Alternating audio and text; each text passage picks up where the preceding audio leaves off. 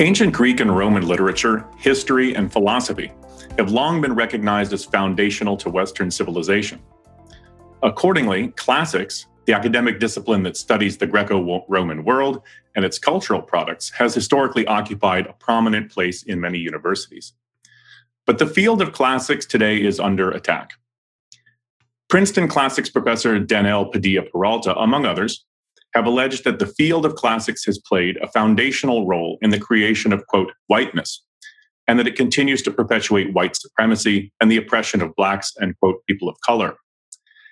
As a result, they argue, classics must either be thoroughly reformed or eliminated altogether as an act of restorative racial justice. Today, we're going to discuss some of these charges and the future of classics in light of them. So, welcome to New Ideal Live, the podcast of the Ayn Rand Institute. Today, we'll be discussing the topic, can classics survive the charge of whiteness? My name is Aaron Smith. I'm a fellow at ARI. And with me today is ARI Senior Fellow Onkar Ghate. Welcome, Onkar. And if you'd like to ask questions, just use the Zoom Q&A module, or you can use the Super Chat in YouTube. So, Onkar, we are going to discuss a number of issues related to classics as a discipline and some of the charges that have been leveled against the field. And you and I both read a number of things in relation to this. But I think the centerpiece that came up on our radar and we both read was a piece in the New York Times Magazine called "He Wants to Save Classics from Whiteness. Can the Field Survive?" And it was, I don't know if you call it a biopic. It was a piece on this associate professor of classics at Princeton named Daniel Padilla-Peralta and some of his struggles to get to reform and or eliminate the field of classics because some of the alleged sins or pitfalls or problems with the discipline as such. So I thought first what we would do is talk about, what exactly are some of the charges that have been leveled against the field of classics, and what kind of evidence is being offered for those charges? Because some of them have to do with historical issues, some of them have to do with what's currently the discipline looks like, and so on. Yeah, I distinguish at least two major threads or major strands that are being brought up. And so it was that article, but it's also, he's a co-author of a faculty letter at Princeton that's bringing up some of these wider charges. And I think this is obviously taking place in the wider context of discussions of race today and race and racism. And much of that discussion is pretty bad. And I think this is another example that you see it now in this field as well, that it's bad. The whole discussion, the whole framing of it. And the two strands, there's at least these two, that the discipline as it exists today in the academic world is, I'm going to put it this way, it won't always be put this way, is discriminatory. It's racially biased in hiring practices, in recruiting students to become graduate students and going on to get their PhDs and junior faculty, that there's something that it's inherently biased, non-objective in a racial way, that based on racial discrimination. That's one kind of charge. The other kind of charge that I think is more focused on classics as such, because the first one, there's wider views about like the whole university is like this. It's racially discriminatory, biased, and it needs real overhaul. But the other one is, I think, more specific to classics, that there's something very problematic from a racial perspective in the very study of classics, in that there are classics departments and that we have a special focus on, I'm going to put it as Greek Roman culture and history, but something like that. That's what I take as, I'm curious how you think about it, and if you think there's other strands. But I think there's at least those two major strands that are being, that are the points of attack. Yeah, I agree. Yeah. But I think that, are you guys getting an echo? I am. I'm not. Okay, I'll ignore it. Yeah, so there's an issue of, do classics departments today have their own inherent problems? And They may well be, just like a history or a chemistry or a math department might have their own problems. And so these are more university-wide types of issues. If they do have these kind of problems, they're probably not distinctive to classics as such, versus the kinds of things that, because classics is the kind of discipline it is, that it has its own problems. I mean, one of the problems, or one of the things that keeps getting brought up, is that the way in which classics and classical texts can be brought in to support unsavory causes. There are certain kind of white nationalist groups, for example, which will adopt some of the symbolism of ancient Greek culture, or they'll think of the classics, either the ancient Greek and Roman literature and so on, as the basis of white European society, and they'll put it explicitly in race, in terms of race, versus these are texts and historical accounts that have been formative for European history and European civilization, and European culture. So there's a difference, I think, between these texts being the province or the heritage or of some kind of white European society, versus that they've been foundational in the development of Europe and its trajectory. But people often will point to the fact that slave owners would often appeal to ancient Greek texts that supported slavery and so on. So there's a way in which the text can be co-opted or used or leveraged in certain ways to support things that we don't, in many cases, approve of nowadays.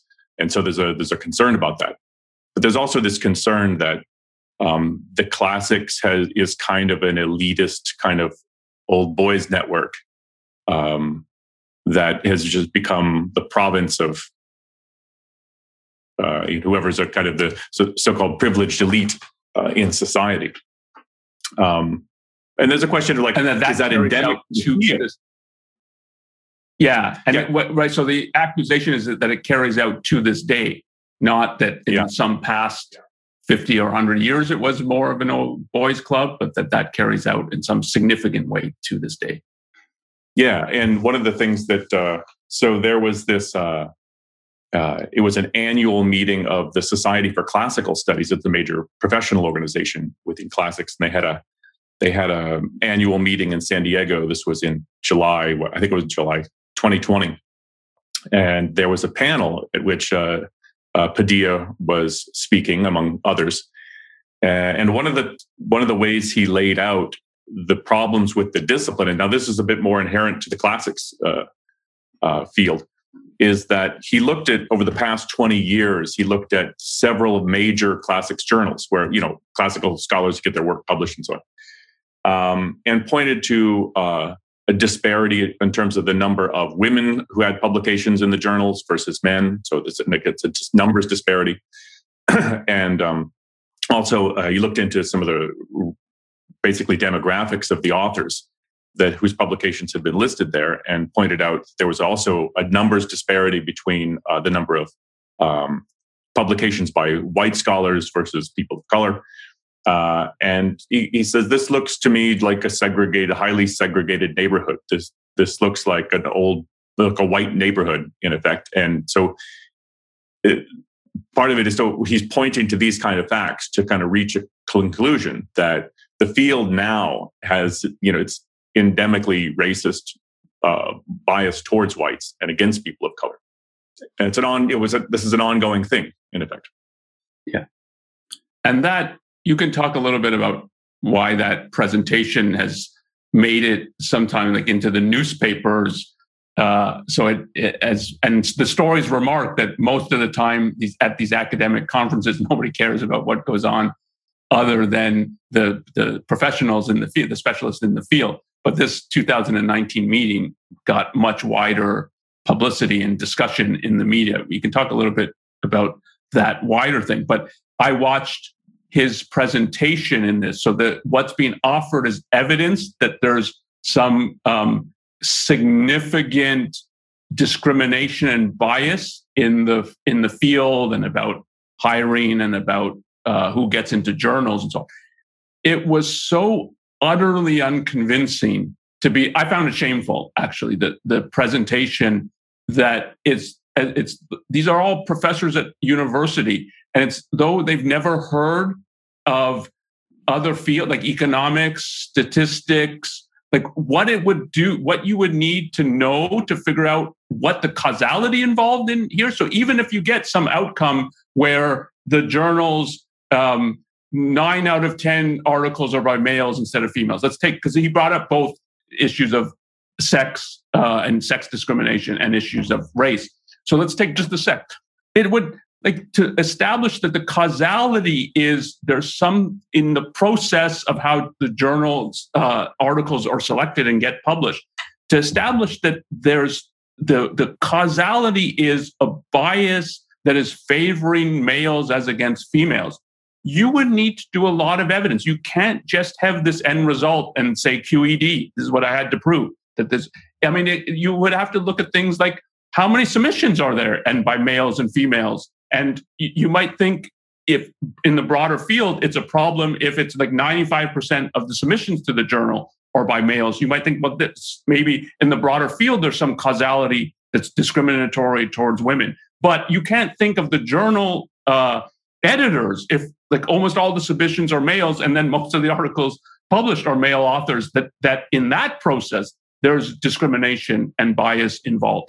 But it was so light on actual argumentation that it was almost that we already know this conclusion, and I'll toss out a few points of so-called data that reinforce that we all know this already. But it wasn't an argument that it would stand up in any academic discipline that deals with numbers.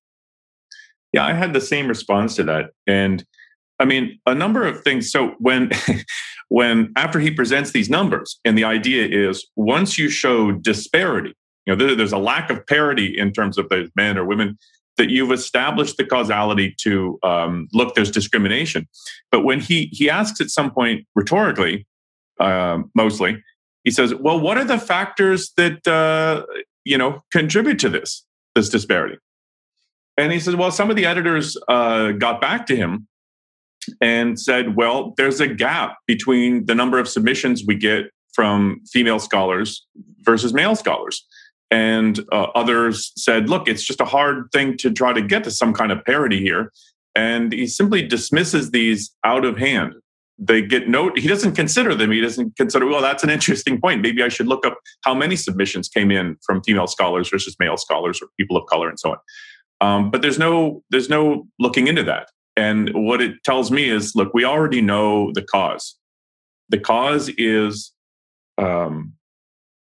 The cause is, an institutionalized academic bias within the field.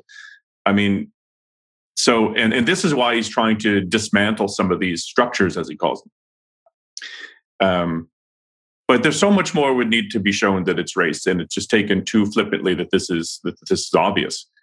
And also it's worth noting that these are peer-reviewed academic journals, and so when the editors get a submission, they don't know who wrote it.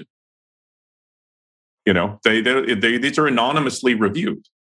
So I mean, how would you show that then I know this is written by a person of color who I'm going to then discriminate against, or this is a female scholar and so on?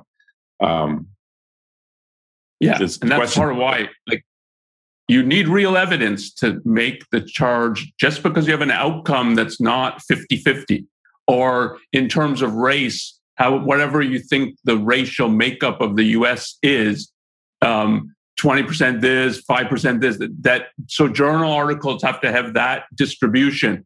And if they don't, that there's bias involved, that you need so much evidence to think that's what I found shameful about it. That these are academics at universities and they know this. So they're deliberately disregarding. Yeah, this isn't lost on them. And some of the pieces that were written after this point out exactly that fact, that this doesn't remotely show that. And it's taken for granted, though, if you were a member of the audience, you'd be unlikely at an event like that to speak up. I think a lot of people are, a lot of junior faculty, particularly untenured people, are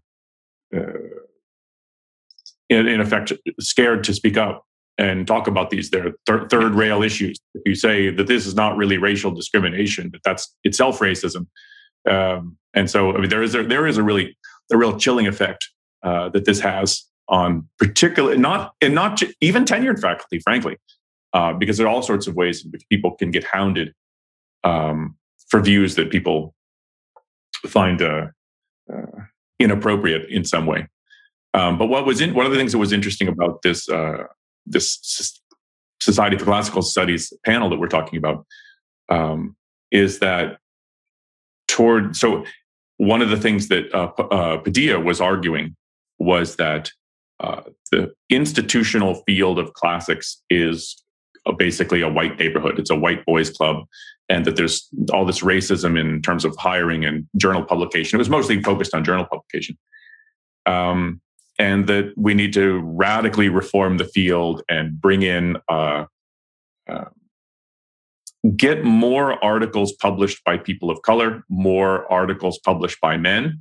And since he acknowledges that this is kind of a zero-sum game because there's only very few articles are going to get published, that just means that, look, white people are going to get published less. You're just going to have to give up some of your privileged place, and you'll just have to take a back seat to people of color because we need to get more people of color into the journal.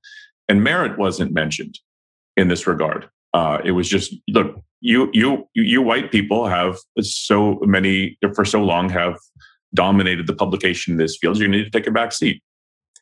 And in response to that, and in response to some of the other panelists' comments, there was an independent scholar, Mary Frances Williams, who'd come to the mic, and this kind of created a rather awkward situation. She was pushing back on a number of the claims made by the panelists. One was that we, in effect, stopped teaching the languages, Greek and Latin. And she wanted to make the point is we have to study the languages, otherwise there's no way to have independent new scholarly work. If you don't read the languages, you can't read the originals. And that's a problem. But she made the point eventually, this was a kind of a bit of a drawn out conversation.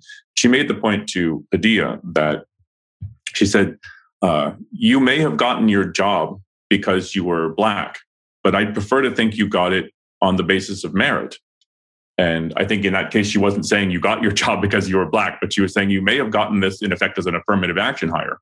But I would rather think of you as you got your job through merit. And she was commenting in effect on the kinds of proposals Padilla was making was to let's actively just get more people of color into the jobs, in effect, advocating some kind of affirmative action sort of, as he would, I think of it as anti-racist sort of policy to get more Black people of color, to give white people a second place in terms of hiring and so on. And she was pushing back on that. And then that, of course, was interpreted as a racist, inflammatory comment. And, sort of the room sort of got really awkward, and there was a heated exchange between the two. And then the lady was asked to leave the building. And she later wrote her own piece in Quillette about, how she got kind of, in effect, kicked out of the Classic Society for this.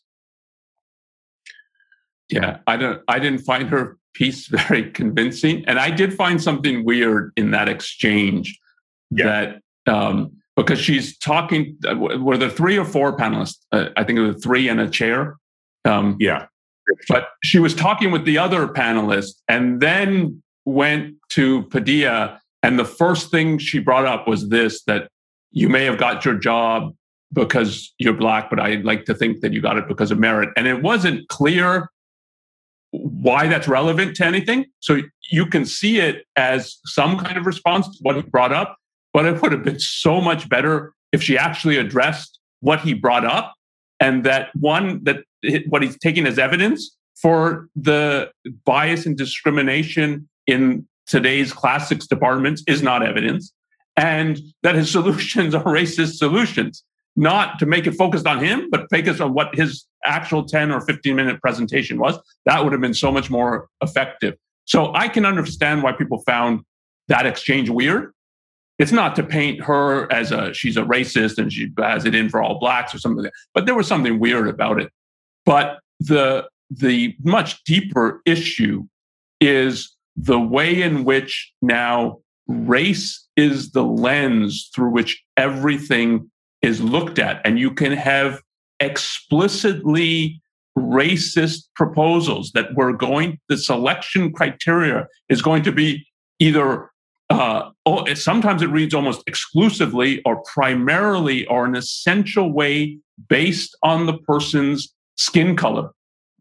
And that is in many of these proposals. If you read the long Princeton faculty letter, it's all about all the criteria are going to revolve around a person's skin color, pigmentation, that they're regarded as people of color. And that's seen as acceptable. And if not more than acceptable, this is what it means to be on the side of morality. And if you're not on board with this, there's something problematic with your moral viewpoint. And it is explicitly racist, and it blurs this idea of representation based on race is racism. It's the view that a person's race or skin color is essential to them as, however you want to put it, as academics, as intellectuals, as thinkers, as individuals, so that we need representation across the different so-called races. And if there's this percent in the population, it has to be this percent in the universities. You need to distinguish, to have a proper view of this, discrimination from representation. You can think, for instance, in hiring practices, that there's discrimination involved, and there's ways in which, and it can even be inadvertent, that the process by which we screen candidates, by which we interview, by which we hire, does discriminate against people that we would want to hire. So it's a problem in our process. You can think that and not think what we need is representation by race. What we're just trying to get rid of is any kind of discrimination, certainly explicit and purposeful discrimination based on somebody's skin color. But even if you think in the process, there's ways in which there's people who should get the job based on merit, but there's something in our process that is blinding us, in effect, to that. And it can be along racial lines. To get rid of discrimination is not to be for representation by race. And that is blurred in this. It's blurred in the faculty letter. It's blurred in this discussion of what classics departments should look like. And that is, to put it that way, is to put it as race matters, which is what racism, that's the viewpoint, that it matters to think of an individual, his identity, his moral standing, his intellect. What is the color of his skin matters to all of that. And it's really, really bad. Yeah, and to put some concretes on that, I mean, I agree with that. But let's put some concretes on that. So coming from the faculty letter, this was written on the 4th of July, 2020, signed by about 350 Princeton faculty, and it was co-authored by Padilla. And the demands include the following: give seats at your decision-making table to people of color who are actively anti-racist. Hire exponentially more faculty of color. Elevate faculty of color to prominent leadership positions. Use admissions as a tool of anti-racism. Require administration and faculty-wide training that is anti-racist, training which, quote, necessarily moves participants through stages of vulnerability, productive discomfort, and reflection, end quote. Give junior faculty of color an additional semester of sabbatical. Form a faculty committee to, quote, oversee the investigation and discipline of racist behaviors, incidents, research, and publication on the part of the faculty. And what counts as racist behavior or publication will be determined by a faculty committee. Punish departments that show no progress in appointing faculty of color, and so on and so on. And this is just what, Andre, just what you were talking about. It's institutionalizing race as a criteria for judging faculty and for, in a way, handing out rewards and punishments.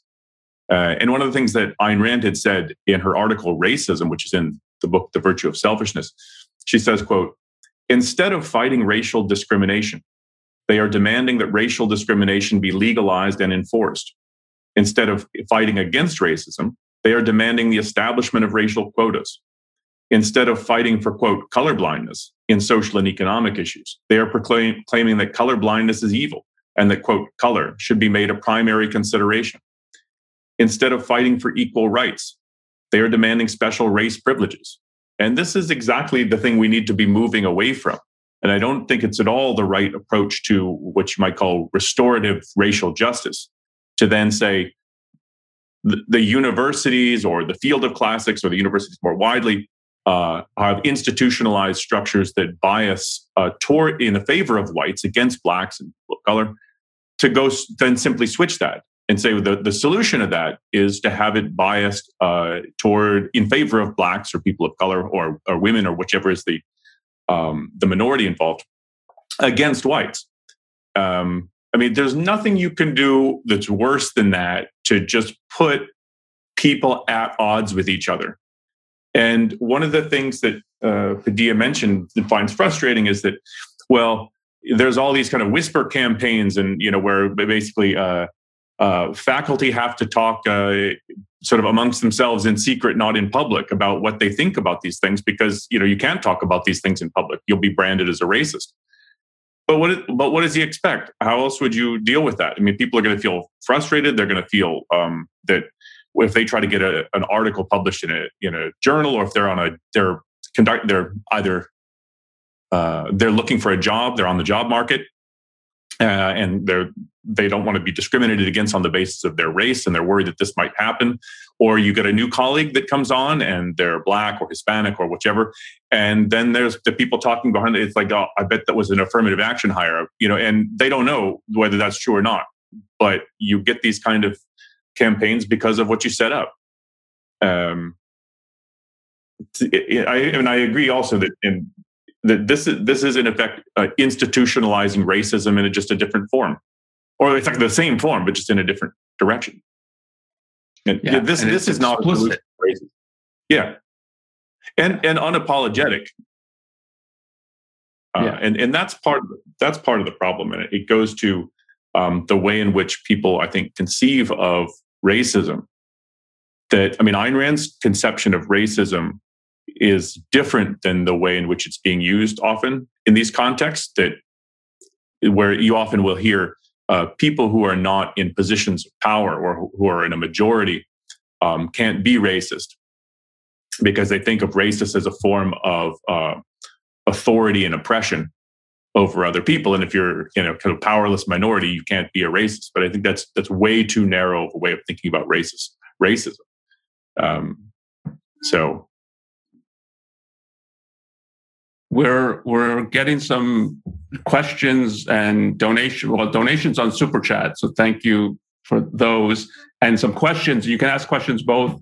We're looking at the chat on YouTube, but also in Zoom, you can post some questions. And one of the questions is, like, the second part of what we want to talk about. This was the wider framework in sort of the way that race is looked at and is being treated in universities, that is in effect broader than the field of classics. It's affecting the field of classics like most other departments and fields in the university, certainly the humanities, but I think more broadly the universities. But so one of the questions is, isn't the attack centered on the contents of classics? So isn't there something, I'll put it differently, isn't there something specific about the field of classics that is under attack? Because these kinds of charges that the people of color are underrepresented in the department, in the journals, or women are underrepresented, you can make about many of the, I mean, and if you take kind of Padilla's kind of evidence as evidence of that there's discrimination and bias, you can make it for a lot of fields in the university and indeed outside of the university, which is the kind of argument that is happening today. So that's the wider, but now let's talk a little bit more specifically about the field of classics and the idea that there's something problematic about this specific field, that it's plagued by whiteness is one of the ways that we'll put it. So how would you, Aaron, characterize like that dimension of it? Well, one of the things that's been brought up about classics specifically has been the way it's been taught and portrayed in textbooks. These are, I think, more superficial, but I think you can look at this in different ways. The people in the textbooks, the Greeks and Romans you see in the textbooks are white. It's often said that it's the presentation of ancient Greek sculptures and buildings as all this sort of bright white and everything, and then the kind of elevation of whiteness as or like the being white as being some sort of a code for racism, or code for that this is a white person's endeavor. These kinds of things get raised, but I think these are more superficial, and I think the real, I think, animus toward classics is centered on the fact that they're thought to be the study of these texts, these ancient Greek and Roman texts, the histories, the literature, and so on, is foundational to Western civilization. And there's an animus toward the notion of Western civilization, and I think toward the content of what you would characterize as Western civilization. And there's a question like, how do you think about Western civilization? It's often like at that panel discussion at the Classic Society meeting, the moment that the questioner had said, well, we should defend the classics because it's, core to Western civilization. One of the panelists, I believe it was classics professor Sarah Bond, I think it was, she said that Western civilization is a construct. And that notion has a lot of currency today. It's a construct in the sense, if you mean it's not found out there in the world somewhere, it's an abstraction. But to put it as a construct is to say that it's unreal in the sense it's a fantasy, it's a myth. So to say that classics are really important because they're foundational to Western civilization, people will say Western civilization is in effect a white myth, a white origin story about this is where we came from. We look back to the greats, the alleged greats in ancient Greece and Rome, and that's what gives us our sort of foundation, or what gives, a continuing or enduring value to Western civilization. But there's a real animus toward Western civilization as such. And I think, Onkar, you wanted to say a word about that. We chatting earlier a bit about this. Yeah, so I read some more about, you brought up one of the panelists, Bond, who responded to as you said, Western civilization as a construct.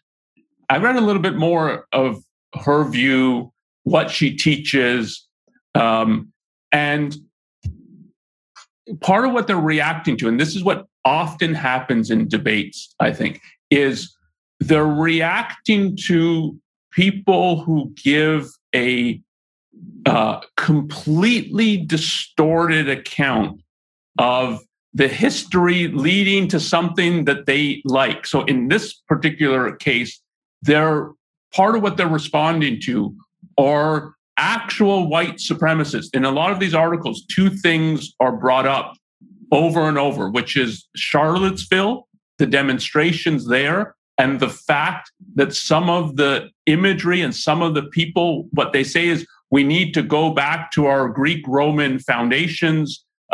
This is when we were at our best, and it's white.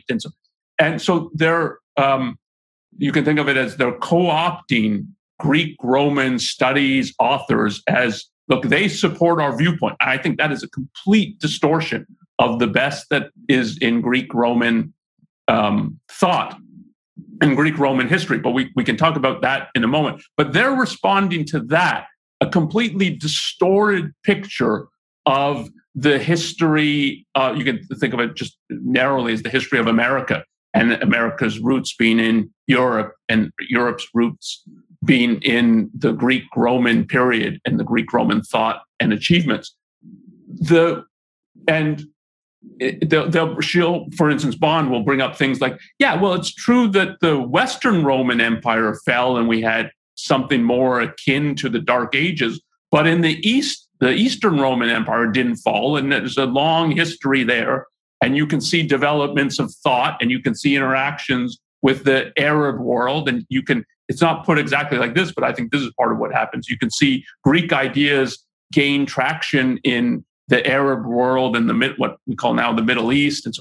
And it's a more complex, a richer history. That's true, but that doesn't change the fact that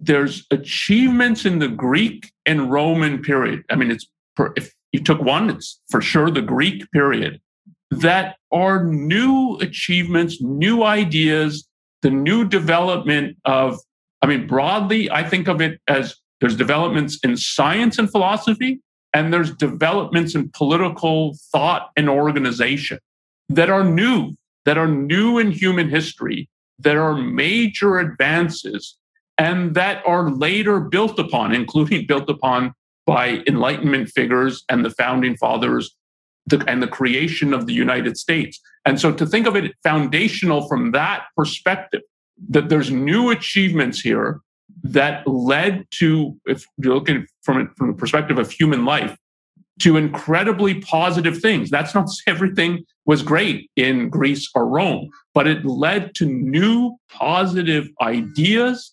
values, and ability to live. And that this was later built upon. That I think is true.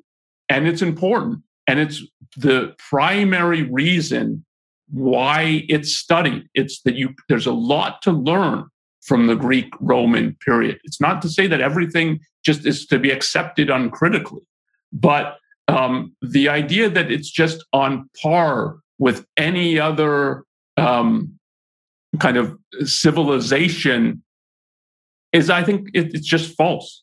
It's and again, particularly the Greek and the discovery of reason, science, and the real building of these into fields. It's such a major, major, major accomplishment. Take another question. Wouldn't the critical race theorists say that they're not claiming that disparities are caused by conscious bias, but by a systemic inequality? I.e., something about the field is attracting too many white men and not enough minorities or women or whichever. Probably so. And there are a couple of things to say about that. One is, if it's just like you have to prove conscious bias, I think you have to prove unconscious bias. I mean, that can't just be a wild card that's thrown in to cover the gaps, in effect. I think there are, I don't know enough, neither of us, neither Ankur nor I are classics professors, and so we're not kind of immersed in that world. But there, I think, are reasons why, whether they're demographic reasons or whichever, why certain people would go into classics. I mean, one could be economic, in the sense that, like, what are you going to do with a classics degree? It's like you're not going to get paid much. There's very few jobs that are available. So, I mean, if you're going into school and you're focused on, look, I need to have a career that I can envision as I can support myself, there are job opportunities and stuff. There are all sorts of reasons not to go into classics. And you could imagine that if you are more comfortable, like financially more comfortable, that the fields that don't pay that well, or there's just more risk in terms of job prospects afterward, is less of a concern for you. So I'm sure there are some kind of economic considerations. I think for some people, if you see that the vast majority of the faculty are white, that might, for some, be a deterrent. So I don't know how important that is, but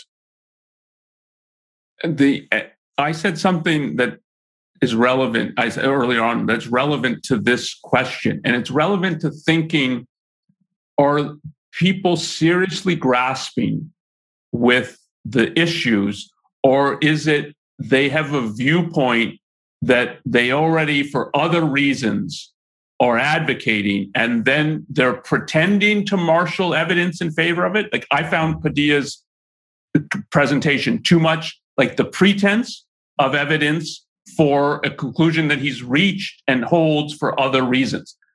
And here, so if it was that what is being objected to is that the field's not attracting enough people, so it's only is appealing to white men, you would not then target the journals. Then it would be the journal. Maybe the journals function perfectly well. They get articles and they give them to blind reviewers, and they publish the ones that they think are best. And the reason it's dominated by males is because most of the submissions were made. And there's nothing problematic about the functioning of the journal. You wouldn't say, like, look at the journals, we have to reform and we have to have people who are being published, not published, and other people being published. That, if you really thought we're not attracting the right people, that would be your focus. Then, like, how do we attract the right people? Not go after the journals. And if you're going after the journals, it tells you, even if they say, yeah, what we're really concerned about is we're not attracting enough diverse we're not appealing to a diverse student body. And diverse can be in various ways. Because one of the kinds of charges is you need a fair amount of money to engage in classics study, and so it could be that it's just students, they could be really interested in classics but don't have the means to really partake in the field. So you could think that, but then your target would be very different, and your solutions would be very different. So I think, for instance, to take a related but different issue, STEM education. Science, technology, engineering, particularly, that there are forces in the culture that push against women entering these fields. I think it's much less than it used to be, but I think there still are. And if people who run programs where they're particularly trying to encourage women, like, this is a viable career option. And I didn't mention the mathematics. For sure. I mean, when I was a student, I think there was pressures on, like, math. Men do math, women don't really do math. I think that was I could see people getting that message, even if it was not explicit, that it, in the way the whole functioning of the schools was, you could get that message. And that you have people then saying that it's a part of their project is to tell women, no, you can do math. You can do science, and if this is a career that interests you, it's a career you should pursue. And so it's not but that again is different than saying what we need in these fields is 50% representation, male, female, or if there's a little more female, like we need 53-47 because there's a little more females in the population. No, you don't need representation. That idea of representation is bogus. That it's, like, I'm half Indian, half German. I don't represent Indians. I don't represent Germans. I don't represent a mix of what people are half Indian, half German. There's no such thing as unchosen representation like that. You elect a representative. So if you voted for Biden, you can say he's your representative or your member of Congress. There's not representation based on race, sex, and so on. And so there can be valid concerns about this kind of thing, that we're not attracting the right people. But it would look very different than what you're seeing, sort of like the faculty letter from Princeton. The demands are so different than that. Yeah. And Ayn Rand talks about that notion of being a representative, thinking of somebody as a representative of a group or a gender in, what was it called? It was a representation without authorization. I think it was that piece in The Voice of Reason.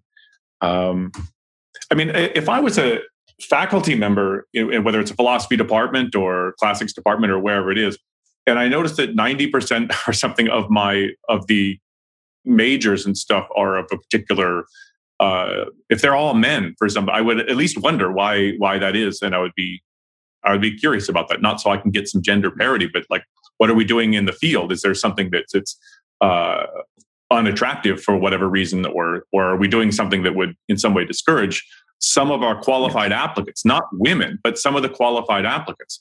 There's a difference between saying, let's hire more people of race X or Z, rather than let's make sure that the value of what we're bringing in this field is regarded as open to and possible for anyone who wants to study it. Anyone who wants to, I mean, because one of the issues was the language requirement. They have to study Latin and Greek. Padilla is an interesting case here because he was he has an interesting story. I mean, he was coming here. He was undocumented, coming from Dominican Republic. He had a tough time in his early years here. I think at a certain point he was living in the New York homeless shelter system as a kid, but he managed to get into. Apparently, in a way, it's a nice story. There was a guy that was doing some volunteer art teaching. I think he was going from shelter to shelter, and he met Padilla as a kid, and he seemed very precocious and intelligent. And he managed to help him get into an elite New York prep school. So he already in middle school and high school, he's reading Greek and Latin and stuff, and he really made a career for himself. I mean, he went to all sort of elite universities. And is now a tenured faculty at Princeton. So, it's not everyone has that kind of opportunity, and so that's one of the things. So, if the languages is a barrier to entrance into my discipline, what can I do? And sometimes there are barriers that are just there because they need to be there. Otherwise, you can't do work in the field. So, it doesn't mean just making everything easy. Yes. Another question. Let's see here. Hold on. Let me read this clearly.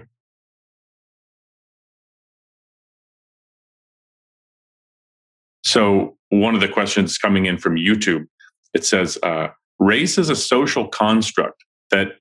Well, I guess this is more of a statement. Race is a social construct that has been used through history to oppress non-whites.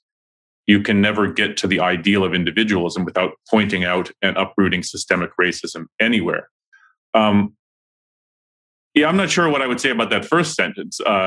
There's a question of how to think about race, and this is not something that I have studied a lot, but there's a question because some people think of races as they're defined by nature in a sense. There are like 8 races or whatever it is, and everybody's going to fall into one category because it's somehow sort of predefined, and then other people, it's a way of conceptualizing or categorizing people based on certain kinds of physical or observable characteristics, which is either arbitrary or there are all sorts of different ways in which one could do it. In that sense, it's not sanctioned by nature; it's not built into the world somehow. So there's a question about how to think about what race is. Whether it's been used throughout history to oppress non-whites. I mean, I think people have been oppressing whites, non-whites for a long time on the basis of race. I mean, racism is a long-standing historical feature of human existence. It didn't start in 1776 in America. I mean, racism is a long-standing issue, and it's widespread. It's all over the world.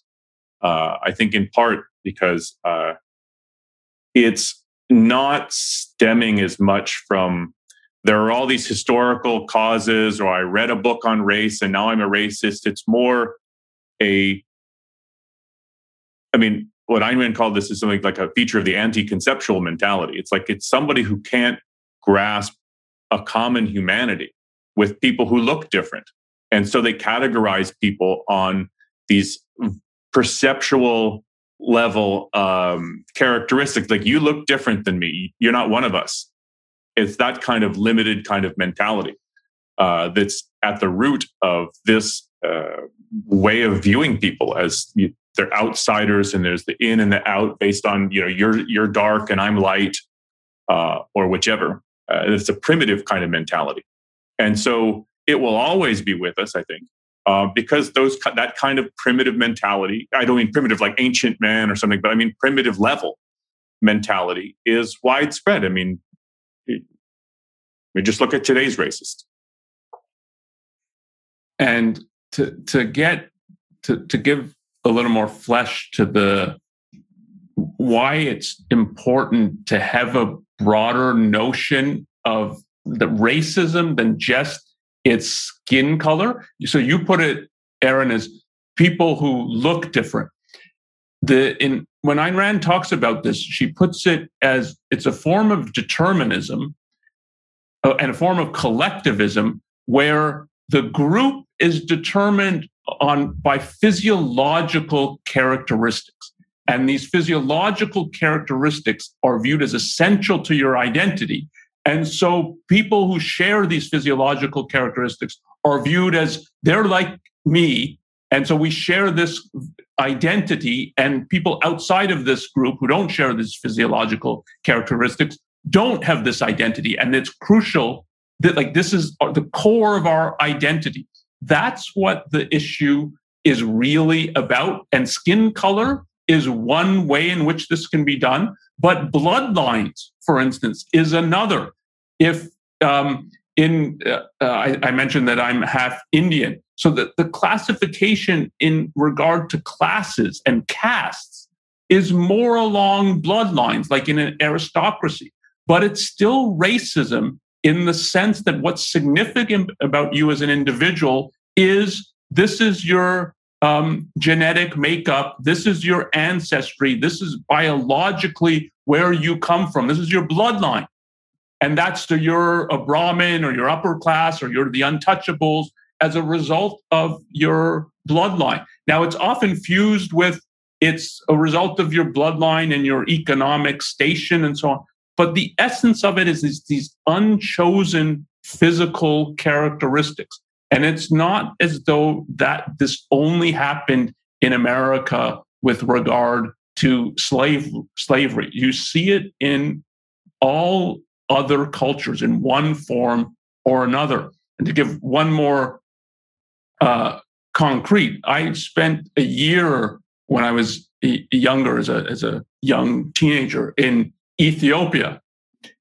It was, in comparison to Canada, much, much more racist. And it was the East Africans and the West Africans hated each other.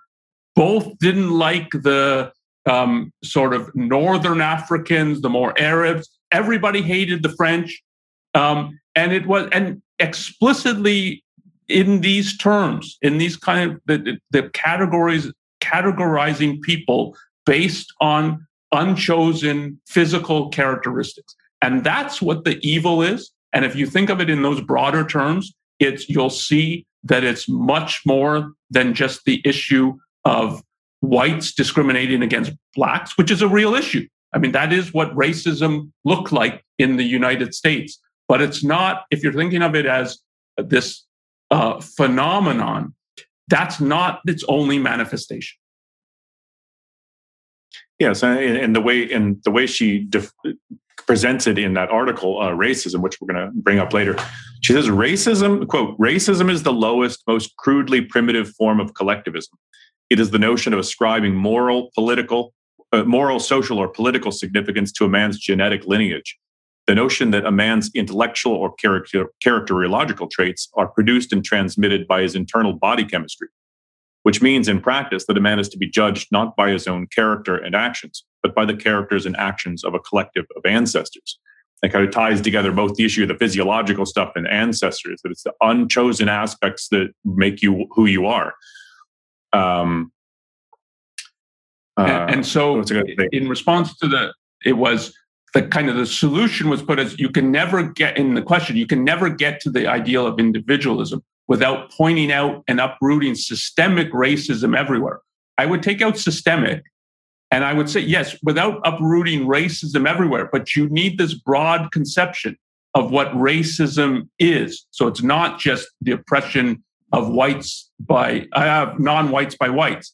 It's a much broader, anyone who looks at and thinks what's significant about a human being is these unchosen characteristics and how the person, like what their ancestry is exhibiting racism. And if that's how you look at people, you don't see individuals. Yeah, and you also need a positive conception of of individualism. What it means to think of individuals as individuals, not as members of a group that could be judged accordingly. And this goes back to, you raise the issue of determinism. It's what is an individual's actual chosen values? What kind of things that they think are true? What kinds of things that they think are good? What kinds of actions have they taken to form their character in a certain kinds of ways? And to see them as what have they shaped themselves into? not what forces were in the past that allegedly made them who they are. And I think one of the, we're going to have to wrap up here pretty soon, but one of the things I thought was interesting is that in that, going back to the classics panel, when the questioner implied or suggested that Padilla might have been, in effect, hired because of his race. But that's exactly what he's advocating. He's advocating that people be hired. And he said it somewhere, I should have been hired because I was Black. He said this in, he published a piece on Medium, kind of reflections on this thing. And, he said, my Afro-Latinity or my Blackness is bound up with my merit. And there's this question like, what is the relationship between then his race and his merit? But because if you blend those two and think of it as my race is my merit, no, I think that's all wrong. But if you think about it as, the kind of background that I'm coming from, the experiences that I've had as an immigrant growing up here, and I'm, Black and something, obviously one's experience in terms of, cultural experiences, interactions with people, that does shape in a way, in part, or at least it affects the kinds of issues you think are important in some ways, the kind of things you want to try to combat or support. And so there's a relationship between one's experiences. But I don't think you should bind that up with the notion of race.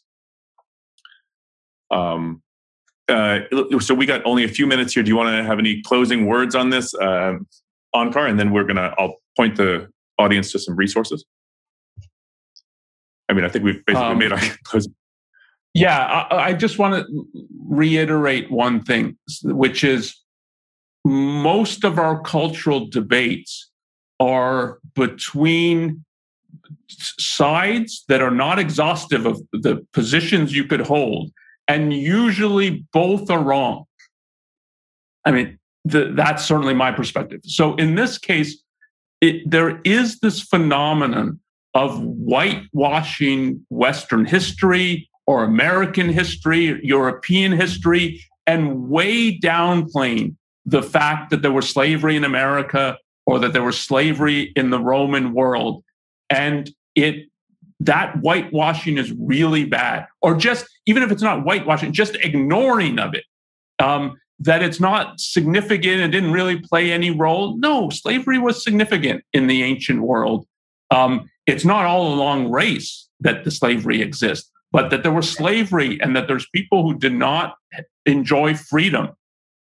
That's an important issue. It should be studied. It should be looked at. And there are the issue of it's ignoring or even worse, whitewashing it. But the solution is not then to become obsessed with race and then think, oh no, race really matters. And this is the whole way we look at things. And we have to forget about color blindness.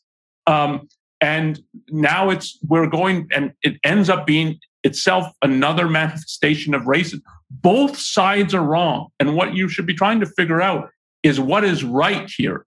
And part of what was so depressing by looking at just some of the discussion about classics and so on, it's not clear how many people are actually even trying to figure out what is right versus I'm taking a position because this is what it's woke to do, or I don't want to threaten my job at the university. And so versus what's actually true here. And also what's actually valuable about the classics. Because, I mean, there's a reason why they're studied, for generation after generation. There's a real quality, as we said, the real quality in terms of the philosophy, the history writing and stuff. There was no discussion of what's good about the classics, and what's good about studying these things. So let's wrap it up here. I want to point the audience to some resources. So I've mentioned a few times Ayn Rand's article "Racism," which is found in her book "The Virtue of Selfishness." And there's also another relevant article where she talks about racism and more broadly the phenomenon she calls tribalism in an article called "Global Balkanization," which is in "Return of the Primitive," which used to be called "The Anti-Industrial Revolution." And next week on New Ideal Live, we're going to have my colleague Ben Bayer and also Onkar Ghate here again going to be discussing lifting the lockdowns.